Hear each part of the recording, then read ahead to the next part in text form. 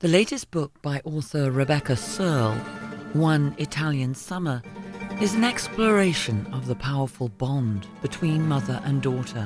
When Katie's mother dies, she's left reeling. Carol wasn't just Katie's mother, but also her best friend and first phone call. Carol had all of the answers, and now when Katie needs her most, she's gone.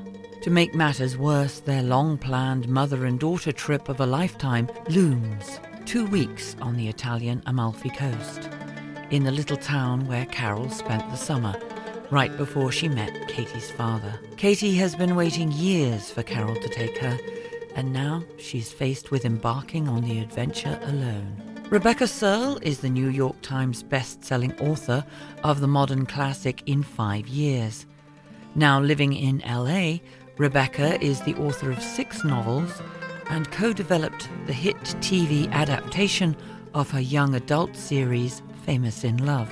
I had the opportunity to speak by phone to Rebecca Searle in the week when her latest book, One Italian Summer, was published. I've been publishing for about 10 years now, and I was very lucky. My last novel, In 5 Years, sort of just hit at the right time, even though it was the wrong time by all intents and purposes. The book came out on March 10th of 2020, but I am very, very, very grateful for the readers that have come to me in the last 2 years and that are excited for One Italian Summer. It's the most any novelist could ever hope for. You wrote it during the lockdown stage of the pandemic, didn't you? Or you began it then? I did indeed. I wrote it from April to about July of 2020. So yes, it was in that critical crisis zone that I wrote it. And I live here in Los Angeles. It was actually very unseasonably rainy during that period. It just poured all of the time. And I, like so many of us, wanted to be somewhere else. So I wrote my way to Italy. Well, thank you for sending us to the Amalfi Coast. Can you talk a little bit about why you set it there? Absolutely. Okay, so I have to take you back to the summer of 2019 because I went to Rome with my mother. And my mom had spent a summer when she was 20 years old in Rome, and it was this magical summer that she always talked about. And she fell in love with this man named Remo. We went back together. We had never been to Italy together, and we ended up finding Remo through his sister on Facebook. And they met at the Trevi Fountain, which was the place that they had met 50 years beforehand. And he brought this love charm that she had given him that summer, this little sterling silver charm that said LOVE. He was very lovely. I personally think he's still in love with my mother. My mom is very happily married to my father all of these years later. But I really got to see my mom as this young woman sort of inside the mother I knew. And from that experience in Rome, I went on to meet up with some friends in Positano, and that story of my mom and Remo and sort of seeing my mother as this different creature was rolling around in my head. And I think the marriage of the two was what kind of brought this book into existence. But not until a year later, I will say. I didn't start writing it until almost a full year had passed. I'm not going to give away any of the secrets of the book, but it does have a delightful surprise at the end. This is very much a book about love, but a book about love between mothers and daughters particularly. So obviously you have a wonderful relationship with your mother. I do very much so. Thank you for calling that out. I like to write love stories, but I like to write non-romantic love stories in a way, although my books do have an element of romance. This one does as well. But In 5 Years, my last novel was very much a love story between two best friends, and One Italian Summer, as you said, is really a love story between a mother and daughter. I have that relationship with my mother. She is, my best friend and first phone call, and I go to her for everything. And I think in a lot of ways, women who have that relationship with their mothers, if we're so lucky to have it, of course, plenty of my readers do not, there's this sort of sorrow built into that because you recognize at some point you're going to have to walk this earth without them. You're going to have to figure it out for yourself. And I think I would like to think that I'm a bit farther along in my journey of self-differentiation, perhaps, than Katie is. I think when we meet her, obviously she just lost her mother. She's in a state of extreme grief, but also she hasn't really done any of the work to recognize that she is a person unto herself and she is somebody capable of making her own decisions. She doesn't know because she's turned to her mother for everything. And so this book is very much a love story between them, but it's also, in a lot of ways, it's a coming-of-age story for Katie, and it's her realizing that her life is not, the culmination of a series of choices that her mother made for her, but actually a series of choices that she has made for herself. When I began reading the book, I was a little bit worried about Katie. The book begins with a death, the death of her mother, and it begins with a possibility of divorce. Right there on the first page, you get walloped with both of these things. And there was something she said in the beginning of the book that suggested that her relationship with her mother was wonderful, but she hadn't really developed any other relationships. I must admit, I was a little bit worried about Katie in the beginning. Yes, fair enough. Me too. She was a very interesting character to write because it's actually quite challenging to write a character who doesn't really know herself. You know, how do you define her? What does she want to say to the reader when she isn't really sure what she's saying to herself? So she was a bit of a challenge for me in the beginning as well, especially coming off my last book where Danny, my protagonist, is so headstrong and, you know, she comes like roaring off the page being like, here's exactly what I want for my life. Katie's journey is in the other direction. She is really lost when we meet her, and her journey is one of really finding and rooting herself. But I will say to all the readers who maybe read In 5 Years and it was maybe sad and made you feel sad, One Italian Summer is like the opposite journey. I would say it's probably my lightest book. It is definitely much lighter than In 5 Years, and we deal with the death right up front.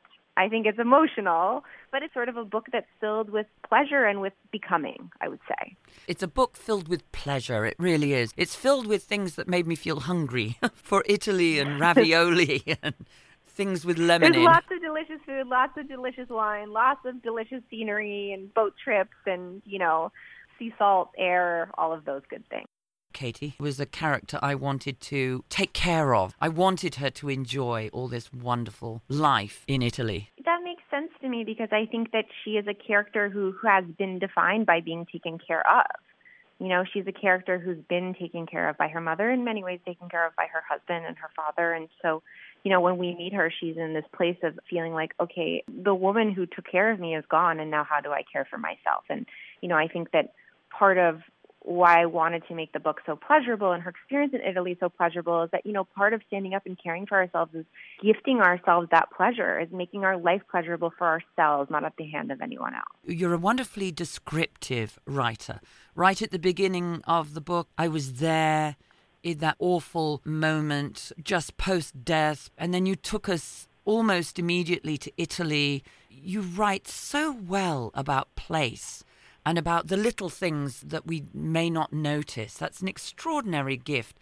Has it always been your gift? Did you develop it deliberately? Well, that's a very lovely compliment. Thank you. You know, I was a New Yorker for almost 13 years, and my books were predominantly New York books. My novel, The Dinner List, in 5 Years, are very, very, very steeped in Manhattan. And so I was used to writing place because it was how I felt about New York City. It was my home, but it was also, to me, it was the most magical place on the planet. And it was a place where everything was happening. And I loved that city like you love, you know, people say this all the time about New York. Of course, I'm not the first, but I loved it like you love a great love. It was, in many ways, it was one of my first great loves. I absolutely adored every inch of that city. And so I think that I always wanted my books to convey that, to convey how much I loved that place. And so I think you got that in my novels, but you got it for New York. And then when I moved to Los Angeles a few years ago and I started writing about LA, I found that too. It took me a little while, but I found the corners and the places and the rhythm that I really loved about Los Angeles, and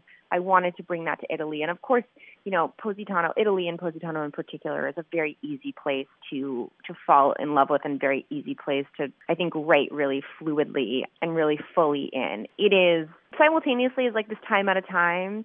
I mean, you know, my mom had spent time in Positano that summer, and we had talked about it, and she had always said how magical it was. And that was, you know, it was 50 years ago, and the same restaurants were there, the same institutions she went to. You know, a lot of the shops had the same prints on the dresses.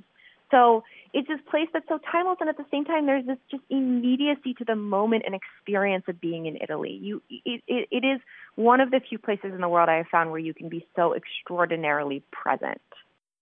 And I can just imagine that this is a perfect book for a book club where people are going to get together and say, oh, I knew what was going to happen from the beginning, and others are going to say, absolutely no idea. This is what I thought was going to happen. You really lead us down a very curvy path. Book clubs are probably my favorite portion of this job. I got to visit and drop in on so many of them last year, virtually, of course. There really is no better feeling for an author than seeing people read your book collectively. Like, read your book together and discuss it independently of you. I can't describe it. It's extraordinary. And the other thing I will say about One Italian Summer, my last 2 adult novels, The Journalist in 5 Years, they're stories about women in their 30s. One Italian Summer is also a story about a woman in her 30s. But I think there is more of an intergenerational appeal to this book because we are talking about an adult woman and her adult mother and sort of the journey of her adult mother and her mother looking back on her life. Katie, in a lot of ways, contemplating what it means to be a wife and potentially also a mother. So in a few people who have maybe gotten a few advanced copies of this book or who are planning their book clubs, it's been really fun to see the ways in which different generations want to come to this book, mothers reading with their daughters. And it's really my favorite thing, and I'm very glad that this book, I think, and I hope will appeal to readers of all ages. A lot of your books have been young adult novels. How did you get involved in writing for younger folk? Is that a love that you had and you've moved on, or is it something you're going to go back to, or you're going to do a bit of both? I sold my first book when I was 24. It was a novel called When You Were Mine. It was a modern retelling of Romeo and Juliet from Rosalind's point of view, Romeo's ex. And in fact, they just 11 or 12 years later made the movie of that called Rosalind, and it will be out this year, which is very, very funny. And anyone who works in publishing or Hollywood knows that these things just most of the time never, ever happen, and certainly happening 12 years later is really quite comical. So that will be very nice.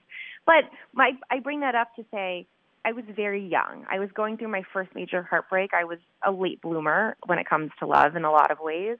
And I was going through my first really major heartbreak. And so I was very close to the experience of being a teenager then. I was still dealing in those emotions and the extremity of those emotions. And I think as I got older, I wanted to talk about different things. And then, I entered my 30s and I wanted to talk about what it means to be in a different decade. I wanted to talk about, how we continue to prioritize female friendship when people get married and have babies and life looks so different for us. How we deal with the reality that our parents are getting older and that they're not going to be here forever. All of these very adult things are very up for me right now in my life as a woman who's firmly in her mid-30s. And I think that, obviously I'm not the first writer to say this. Joan Didion said it often, that we write to figure out how we feel about our own lives. And so for me, it's felt really organic that my stories have evolved, and that I hope that I will continue to grow in the adult world, and I will continue to reflect the experience of women as I grow. I think that that's where the life force of my work comes from. This book obviously was written during a very uncertain and strange time in our world, and it really felt like a vacation to write. It felt like, somewhere I could just sort of disappear into, and I could just be in this other world and in this other place, and I could, taste the pasta and the sea air and drink the wine and be out on the water and be swimming in this time where we really couldn't leave our homes. And so my sincerest wish, because I know international travel is still really not doable for a lot of us, and, things are still complicated and uncertain as we move forward. And so my real sincerest wish is that this book feels like a vacation to read, and that I can transport you and sort of just give you the vacation of your imagination. So if I can do that, I can do everything. Rebecca Searle speaking about her latest book, One Italian Summer, a novel which is a great love story about the relationship between a mother and daughter, about how we move on after loss, and how the people we love never truly leave us. Set on the beautiful Amalfi Coast of Italy. Thank you very much to Rebecca Searle.